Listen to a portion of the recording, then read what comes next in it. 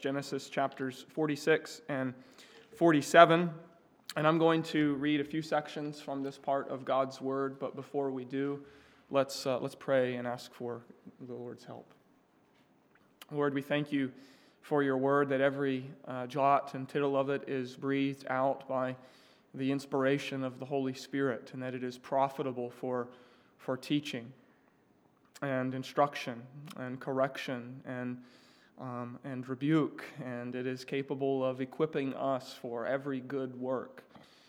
Lord, I pray that you would make your word profitable to us today, pointing us to your grace in the Lord Jesus Christ, and instruct us in the way that we ought to go. For we ask this all in Jesus' name. Amen.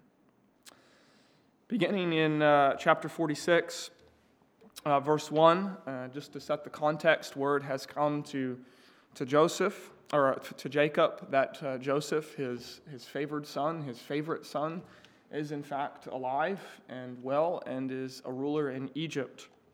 And so we read in the beginning of chapter 46, so Israel, that's Jacob, took his journey with all that he had and came to Beersheba and offered sacrifices to the God of his father Isaac. And God spoke to Israel in visions of the night and said, "Jacob, Jacob." And he said, "Here I am." And he said, "I am God, the God of your father. Do not be afraid to go down to Egypt, for there I will make you into a great nation. I myself will go down with you to Egypt, and I will also bring you up again, and Joseph's hand shall close your eyes." Then Jacob set out from Beersheba. The sons of Israel carried Jacob, their father, their little ones, and their wives in the wagons that Pharaoh had sent to carry him. And then verses 26 and 27 tell us that all of the people of the house of Jacob that went down to Egypt were 70. And Judah, one of the brothers, is sent ahead of the caravan down to Egypt to tell Joseph that the family was on the way. And Joseph tells Pharaoh and then goes out himself to meet his father. In chapter 46, verses 29 and 30, we read, "Then Joseph prepared his chariot and went up to meet Israel his father in Goshen. He presented himself to him and fell on his neck and wept on his neck a good while. Israel said to Joseph, 'Now let me die, since I have seen your face and know that you are still alive.'" Then the brothers are presented to Pharaoh, and picking up in chapter 47, verse 1, we read, "So Joseph went in and told Pharaoh, 'My father and my brothers with their livestock, or their flocks and herds, and all that they possess have come from the land of Canaan. They are now in the land of Goshen.' And from among his brothers he took 5 men and presented them to Pharaoh. Pharaoh said to his brothers, 'What is your occupation?' And they said to Pharaoh, 'Your servants are shepherds, as our fathers were.'" And so the brothers have this meeting with Pharaoh. And then later on, down further in the text, the Egyptians are coming in need to Joseph because they are without grain in the midst of this famine. And they reach a point where they have no money. And so they come to Joseph and begin exchanging their livestock for grain. And then eventually when the livestock are gone, verse 20, the Egyptians themselves become aware, or become the servants of Pharaoh. This whole story reaches a climax in verse 25, where the people say to Joseph, "You saved our lives. May it please my Lord, and we will be servants to Pharaoh." And then as the passage ends, Jacob makes his son Joseph vow that he will take his body out from the land of Egypt back into the land of promise. So after all of these years of assuming that his favorite son, was dead, Jacob's other sons return from Egypt and tell him, in fact, Joseph is alive. And more than that, Joseph is a leader in Egypt. And we're told back in chapter 45, verse 26, that Jacob's heart became numb at the news. I mean, it was a shocker. His heart stopped, as it were. He was in utter disbelief. He didn't believe what the brothers were saying until they recounted everything that Joseph had told them, and until he saw with his own eyes the wagons coming from Egypt to carry them down to be reunited. We might think that, at this point when Jacob says, after his spirit is revived, it is enough, I will go down to Egypt and see Joseph before I die. We might think that this would be actually a great place for the book of Genesis to come to an end and bring down the curtain. The father is aware that his long-lost son is actually alive, and the father and the son are going to be reunited. But this isn't the end of the story, because God isn't finished yet. And God certainly is not finished with Jacob. While much of these chapters focuses upon Joseph, we've also seen that this story is really about God's grace and his work among this entire dysfunctional family. And so in chapters 46 and 47 this morning, I want us to briefly look at three more scenes that we see in these two chapters. There is the reunion scene, there is a gospel scene, and there's a Jacob scene. And so in the first place, I want us to think about this reunion scene, how God graciously brings about this marvelous reunion, and yet at the same time, it's not all that we might expect. Pharaoh's wagons have been sent to bring Joseph's family to supply transport for Joseph's 130-year-old father. And as they come into the land of Egypt, Joseph himself goes and greets his family, but in particular goes to see his father once again. So there's this marvelous reunion of father and son after all of these years. It is a marvelous scene. And yet I think there is a striking omission. There is something missing here that I think if we've paid close attention to the story up to this point, we will notice. Do you remember when Joseph and Benjamin met down in Egypt? What happened? We're told that they threw themselves upon each other's necks and they wept. Joseph and Benjamin both wept. Tears of joy, tears of relief, tears of thanksgiving for sure. Now, in this passage, though, it's striking when Jacob meets his son Joseph. We read in verse 29 of chapter 46, Joseph presents himself to his father, falls on his father's neck and wept a good long while. You notice what's missing there. There's only one person weeping, and it's not his father Jacob, it's Joseph. What's the explanation for that? I think if we've been paying close attention to where Jacob is at spiritually over these last couple of decades, we have to say the explanation for that is at this point in Jacob's life, he is a sad old believer. You remember when the blood-coated coat was placed before Jacob and he was left to draw the natural conclusion, and he said, "That's it, I'm going to go down into the grave mourning. No one can comfort me. I can receive no consolation. I've lost my precious, beloved Joseph." And so he committed himself to going down into the grave in a state of sorrow, and day after day he was miserable. He refused the comfort of family members, and in doing so, he refused the comfort of God. And later on in his conversation with Pharaoh, we didn't read it, but he's standing before Pharaoh, and they're having this, I think, sort of a polite conversation. And Pharaoh asks him the question, how many years are the years of your life? And Jacob answers the question, but you notice he inserts something else. He says, the days of my sojourning have been 130 years long. 130 years. The years of my life have been short and full of evil, full of trouble. That's how Jacob saw his life.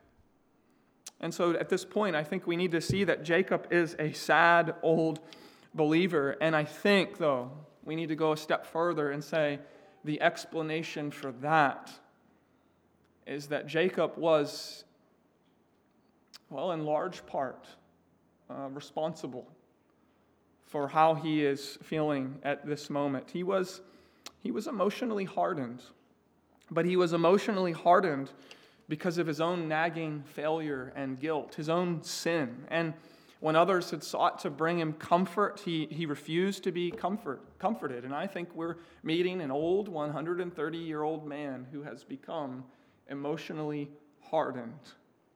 And the reunion with Joseph, you see, it doesn't bring the relief and the emotional release that it might have brought in his life, because as a believer, as a true believer in the Lord, he had resisted the comfort and the blessings of God in his life these last decades of his life. And so Jacob is a sad old believer.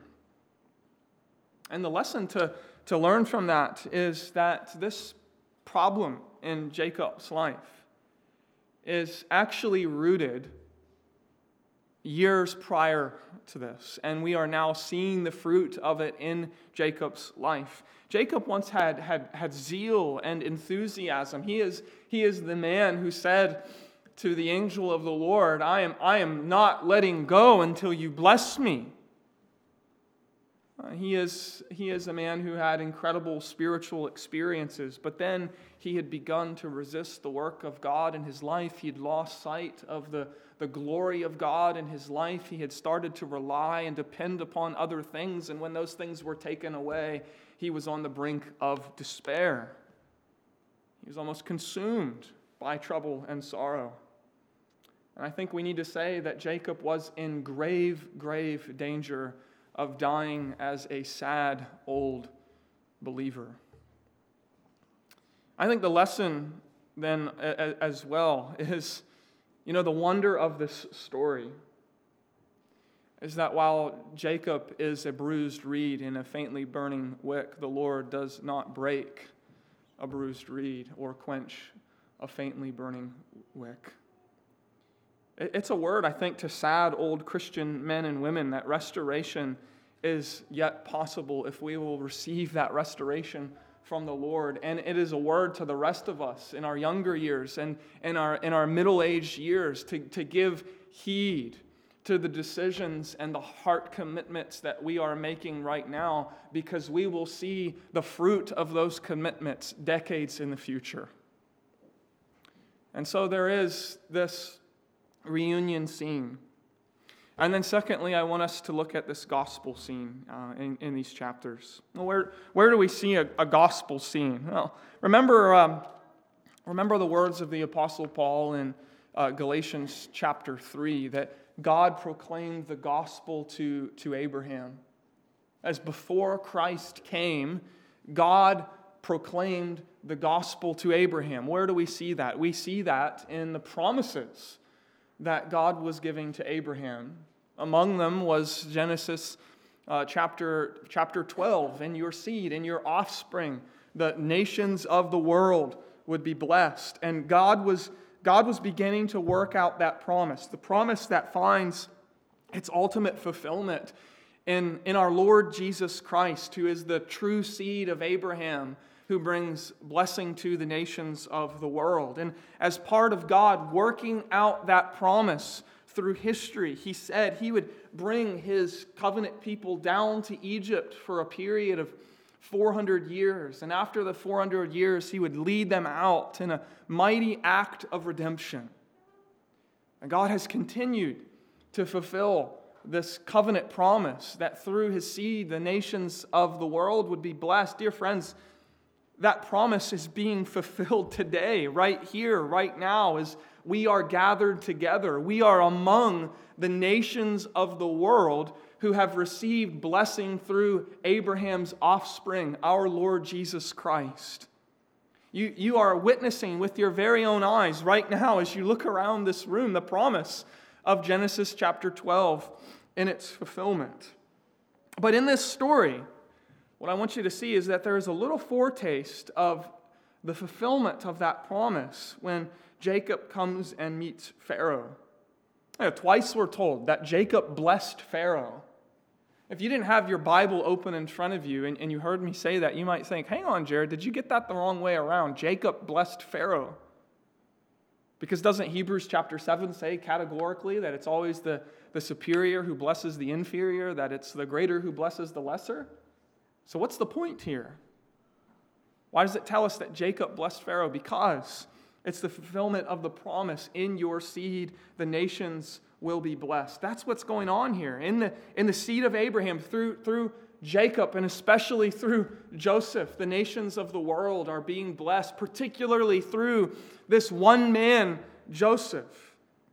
Egypt and all of the surrounding people, they were saved from death through this family. Now, it's of course not ultimately the ultimate fulfillment of this promise, but it's a little picture, it's a little cameo.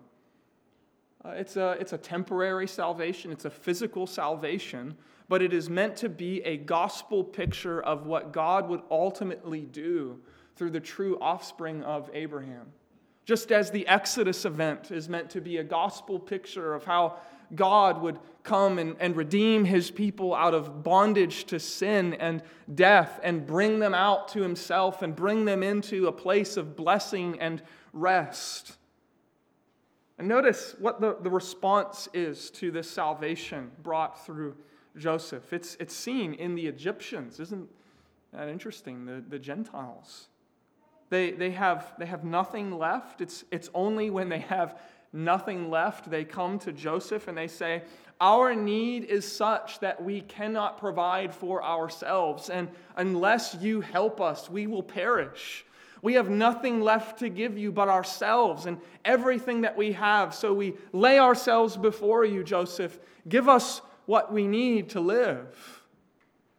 And what a marvelous picture of the gospel and how it works. And Joseph, I think, is such a picture of Jesus, who is our Joseph. The Jesus pattern is all over Joseph's life. How he was rejected by his own and utterly humiliated, stripped. How he was falsely condemned. How he was utterly humiliated.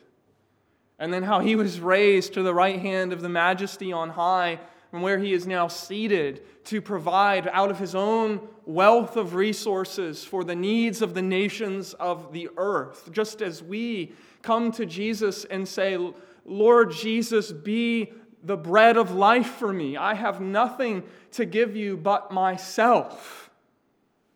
Provide what I need, and I will be your servant. We have a marvelous picture here of the gospel of our Lord Jesus Christ. So there's this family reunion scene, there's this gospel scene, and then thirdly, I want us to think about this Jacob scene. It's at the beginning of our passage, the first few verses of chapter 46. The family's on their way down to Egypt. They're stopped overnight in Beersheba, and the Lord comes to Jacob in the night and says to him, "Do not be afraid." Why does the Lord say that to Jacob? I think the answer is obvious, because Jacob was afraid. Why do we say to anyone, "Do not be afraid"? Because we believe they're afraid. Why do we tell our children, "Don't be afraid"? Because they're scared. Well, why is Jacob afraid? I think it's perhaps because he's questioning, is this the right thing to do? Should we really leave the promised land, the land that God has given to my fathers and their descendants? Should we really be going, of all places, down to Egypt, where my father Isaac and my grandfather Abraham failed so miserably? And let's face it, Jacob is an old man, 130 years old at this point, and I think as we get older, we don't like change very much. Imagine what it would be like uprooting your family, trying to take all of your possessions, moving your entire household hundreds of miles away, going to a foreign land when you've lived in Johnstown your entire life. What are the people going to be like there? Will we be able to worship there? How's this going to impact my family? We can understand why Jacob is experiencing fear. And so Jacob is presented, I think, as a scared old man. But the Lord comes to him and says, "Do not be afraid." Now, if this doesn't give you a sense of the tenderness and the kindness and the compassion of our God, I don't know what will. Because here's this fearful, backslidden old man who has refused the comfort of the Lord for years, even though God had blessed him so richly in the past. But for years he's been holding on to his sorrow instead of caring for his other sons. He's been holding on to his grief instead of receiving the comfort of God. He is a pathetic, weak, fearful, 130-year-old stumbling believer. And the Lord comes to him and says, "Jacob, do not be afraid." And I want you to see here how God deals with Jacob's fears. I think there are lessons here for us as we seek to deal with our own fears and as we seek to help others deal with their fears. I am increasingly convinced that many Christians are paralyzed by fear. Though the gospel drives out fear, you wouldn't see it on their face. Perhaps you wouldn't pick up on it in passing conversation, but behind the public face and behind the religious cliches, many Christians are a mass of fears. And it's no help, is it, to merely say to them, "Don't be afraid. Pull yourself together, man. Don't be afraid." But that's not what the Lord does here. In essence, what the Lord does with Jacob is he's saying to him, "Jacob, understand that the reasons you have to not be afraid are far, far greater than the reasons you have to be afraid." And so here's Jacob, and his fears are weighing him down. And as it were, the Lord comes and begins to, on the other side of the scale, outweigh his fears with all of the reasons he has to not be afraid. And so I want us to look at this for a moment here, because I think it's a helpful lesson in how to deal with my fears and to help others deal with the fears that they have in their life. There's 3 or 4 things I want you to see here. The first thing is God reminds Jacob of who he is. In verse 3, he says, I am God, the God of your father. Isn't it true that when we are stricken with fear, that at least one of the reasons that we are experiencing that fear is because we've actually forgotten God? We've actually forgotten who he is. And here we're reminded that God himself is the source of the believer's greatest comfort. And he reveals himself as the God of his father to reinforce his faithfulness. Jacob, I was with your father and your grandfather before him, and I did not fail them, and I will not fail you now. And then second, notice how he reassures Jacob that his promises are absolutely reliable. God points Jacob to his promises, his covenant promises. Do not be afraid to go down to Egypt, for there I will make you into a great nation. It's the same promise that God gave to Abraham back in Genesis chapter 12. And so God tells Jacob in the midst of his fear, remember my promises. I am God. I'm the God of your father. My promises will not fail. And we see this again and again in Scripture. God comforts his people with his promises and tells them to draw forth assurance from all of the promises, as Dave said, the hundreds of promises that God has given to us in his word. But our problem, I think, is often that we don't know God's promises. And so when fear comes, we are hopeless and helpless. Or if we do know some of God's promises, we fail to apply them to our life and our circumstances. But you see here, God assures Jacob that his promises are utterly reliable. And that's actually connected, I think, to why this chapter goes on to give us this long list of names. This caravan that's making its way down to Egypt. And actually, it gives us the precise number that there were 70 people on their way down to Egypt. Why does it give us that detail? What's this doing in this section? I think, well, you actually have to do some strange arithmetic to get to the number 70. So why is it 70? You remember at the Tower of Babel earlier on in Genesis, it was 70 nations who conspired together against God. And immediately after that, God called Abram, to himself and said, I'm going to make you into a great nation, a people for my own possession. And in place of the 70 nations of the world who conspired together against God, now we see 70 members of a caravan heading down to Egypt with God saying, I am going to make you into a great nation, a people for my own possession. And you understand then, who's the original audience of this? Imagine you're Israel in the wilderness some 400 years later, and you're reading about this, and now Israel is a vast multitude of people, and they're seeing, yes, God's promises are absolutely reliable. And this is all meant to be a picture because this promise has only expanded beyond the people of Abraham's descendants to the nations of the world, Jews and Gentiles who embrace the true offspring of Abraham by faith. God is forming together one holy nation whose citizenship is in heaven. And so one of the ways we learn to deal with our fears and help others with their fears is by reminding ourselves and others that God's promises are absolutely reliable. And the third way, then, God deals with Jacob's fear is this. God is saying to him, if I can put it this way, why are you so afraid, O you of little faith? You remember that story?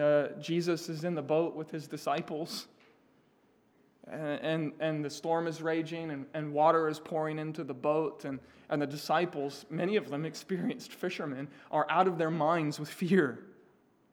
And they go to Jesus and they say, don't you care that we're about to perish, that we're about to die?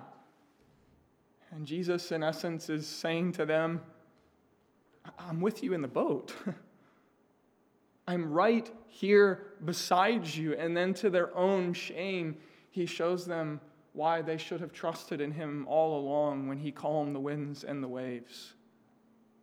He was teaching his disciples that faith focuses on the Lord and not on the circumstances that we fear. And so look at what God says in verse 4 of chapter 46 to Jacob. I myself will go down with you to Egypt, and I also will bring you up again. I'm with you, Jacob. I will see you through this. I will see your descendants through this.